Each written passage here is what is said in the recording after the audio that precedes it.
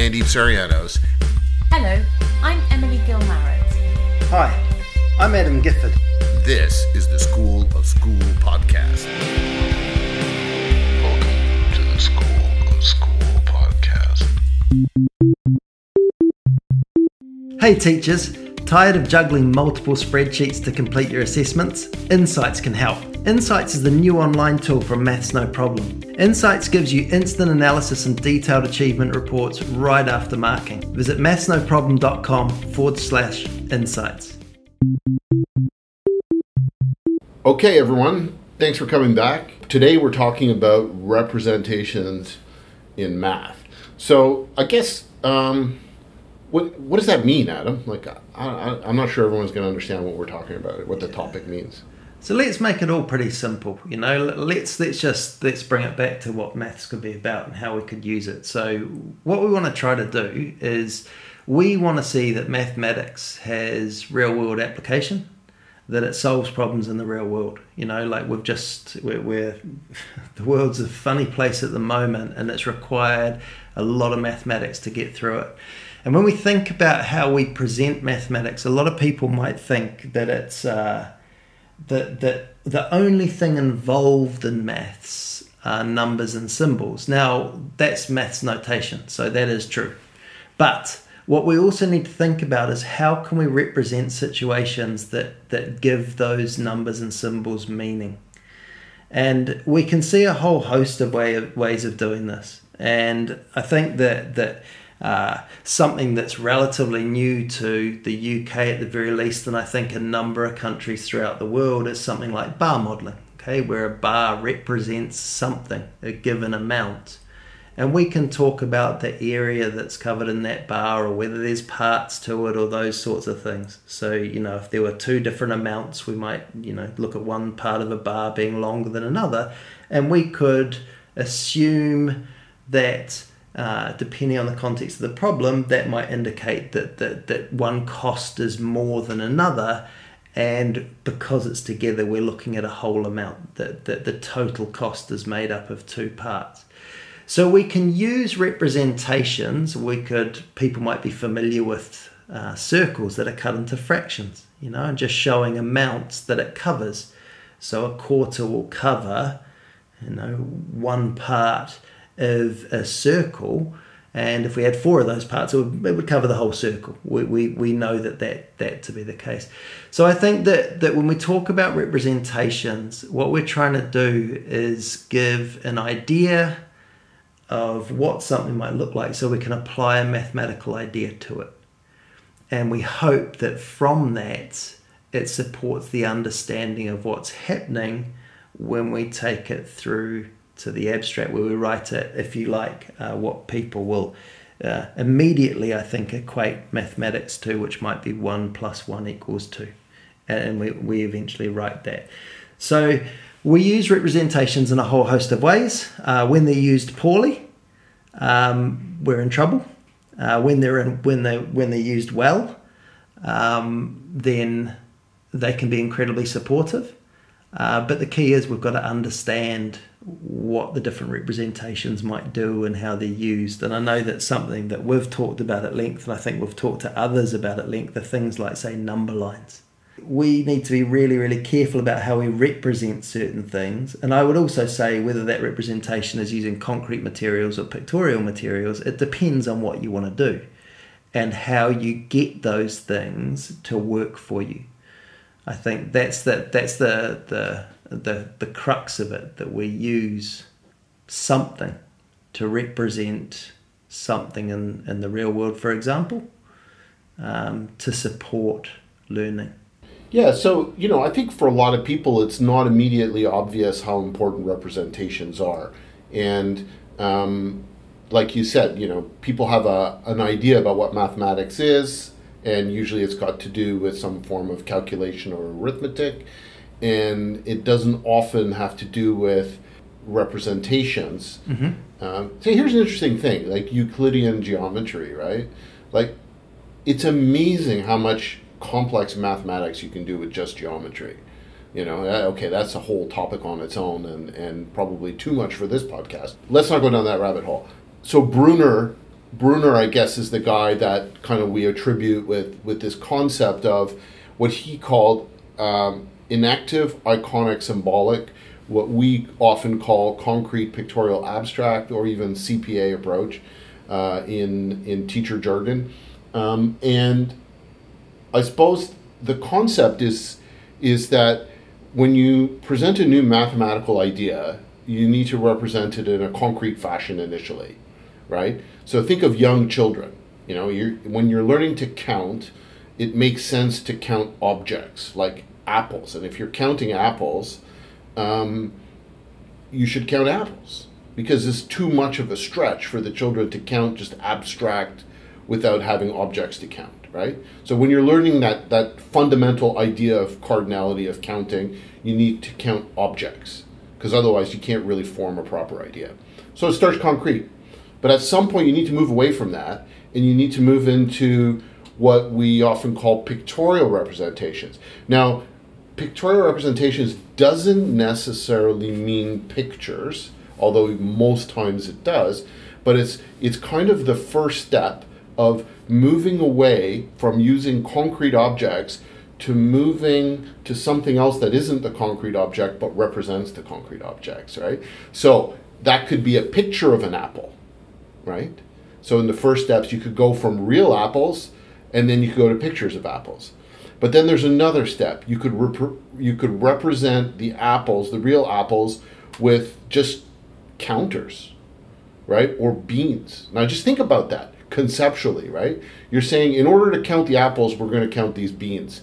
Like, that's actually kind of a crazy idea for someone who's got no experience whatsoever in mathematics, right? So, but that's a big cognitive leap, right? And then you need to get away from that, and you need to move into representations where you can represent known quantities, but not in a one-to-one correspondence, which is what you're talking about, the bar model.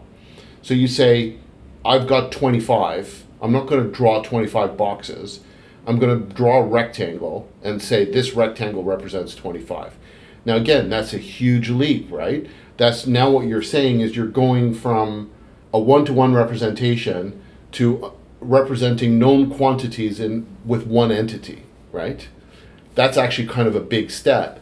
And then from there, you get into this crazy idea of representing unknown quantities with things, right? And manipulating those.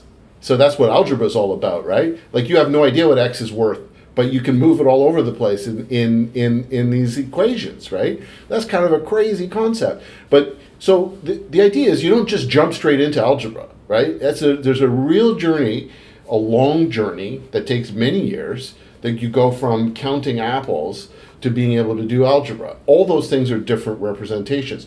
By the time you get to algebra, you're basically dealing with abstract symbols, right? So you've gone from concrete objects to pictorial representations to abstract symbols.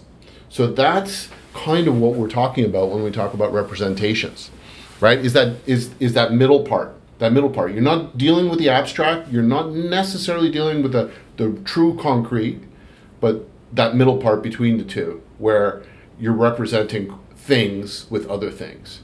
Now, the thing the interesting place that I'd like to go to with this is, are all representations created equally? And I would say no. Here's like just a couple of practical examples, right? So anyone who's let's go for year two, year 3. What we've seen plenty of times is if people are doing a written method for subtraction, and it's 33 subtract 17, right? So that the child looks at the 7 and the 3 and thinks, well, I can't take 7 from the 3. I'll take 3 from the 7. You know, easy, job done. So I'll just go one way or the other. So using a representation for that, if you just gave them 33 counters, I'm not convinced that would help understand the whole idea about decomposing a 10 into 10 ones. Okay, they'd be able to do it, and they'd be able to realize, okay, I can get to the answer. But the one thing that might not happen is understanding about the whole renaming process and the fact that numbers compose and decompose at a rate of 10 in the system that we work in. So better still to give them a tens block or represent 33, 3 tens blocks and 3 ones. and a wee pot of ones. Now, I've done this with loads and loads of children where I say, okay, well, where you go, is there enough there to take 17 away from there? Yeah, no problem at all. We can do that. What becomes difficult then is they can't take what they need from the tens block because it's physically put together. They know that they can't get out a pair of scissors and start chopping them up because they'll get in big trouble for that. So what tends to happen is that they'll cover them up and they'll just say, and it's like, move your thumb away. No, they're still there. So what they physically have to do when they struggle with this for long enough, now don't panic. I don't leave children struggling forever and ever, and till the bottom lip starts to go. But what you want to happen is for them to realize, am I allowed to rename this 110? Can I get 10 ones instead? At that point, you are showing that whole idea, that concept, and the children are then able to make sense of it because then all you're doing is recording what's happened. You're saying, okay, so you took that 10, you renamed it as 10 ones. Let's write that down. You did this. Right, let's write that down. And so in effect, the abstract representation is recording it in the same way we might write a story about going to the museum. It's in effect recording the actions that we've taken in order to get the answer and to develop that concept. Another example that we can use in terms of representations where choosing the right one is essential is if I was to say, I've got a cake cut into 5 equal parts. Can you name each of these parts? And that's no problem. Each of these parts is a fifth.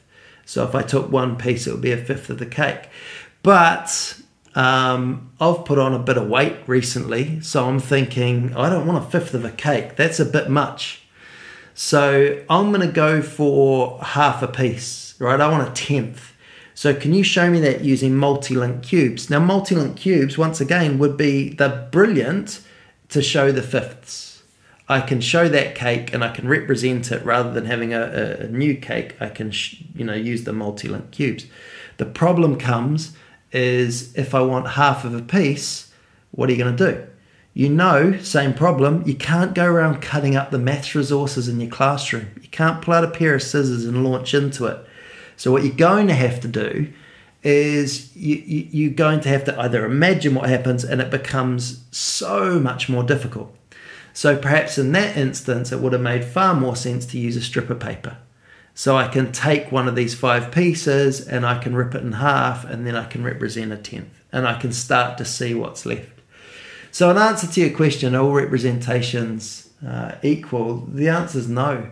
The context in which the question arises or the problem arises is what we need to take into account when we decide on the representation that we use to make sure that it supports the understanding of what's going on. And I think the other really important part to this is that when we're representing something, either using concrete materials or we're doing it pictorially, we need a really clear link between what we're writing down in the abstract. We need to see that we can read mathematics in the same way if I wrote about going to the museum and talking about the exhibits that I saw. We're just recounting something that's happened, something that we've had experience of, and we are recording that using the alphabet and the words that we know. And I think in the same way, we must see mathematics in that way. And I'm not convinced it always is, that if children learn that this is a way of recording what you are actually doing. Look, read, tell me what that is. What did you do there? That was the part where I changed that tens block. Is that right? Is that what we do there? Is that what happened? So if I wrote something similar, you'd be able to tell me what happens there, what I need to do there. I see. Right, you're reading mathematics. So I think it's those things as well that we need to get it right when we choose those representations, because if not, how do they possibly add up to or match up to something that is symbolic? Is a bunch of symbols that on their own, don't necessarily mean anything. Yeah. And I think as a teaching professional, there's a responsibility that comes in setting up these people that are under your control domain, whatever, for the rest of their lives. And all too often, and I'm sure it's true for all of us, we've heard so many adults say, "Oh yeah, I'm not a maths person." or what the hell does that mean, right? But when does that happen? At what point do people switch off from mathematics? Because mathematics is one of the greatest discoveries of all time. It's like the most fascinating thing. There's like these really complex, amazing things to think about that, like, if you just like to think, I mean, it very quickly gets into philosophy and all kinds of things, right? And that's the beauty of mathematics. That's so much fun. For me, it is anyway, right? But other people just get switched off. They just say, I hate mathematics. It doesn't resonate with me. Now, why does that happen? Well, at some stage in their learning, I can guarantee you, because almost everyone has this experience, but sometimes it's more profound to some people than it is to others. You're asked to make this leap from one thing to another, and it doesn't make sense. And then someone says, look, just do this, and you'll get the right answer.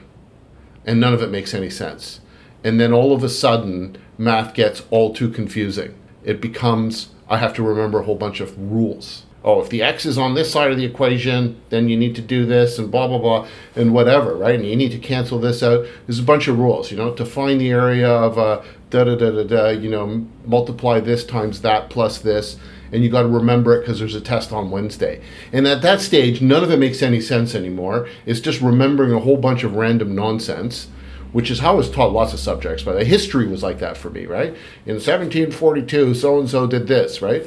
Like, yeah, who cares? Like, what does that have to do with anything? That's kind of the thing. If it's presented to you in that fashion, you're very likely to be turned away, right? There you have it. Thank you for joining us on the School of School podcast.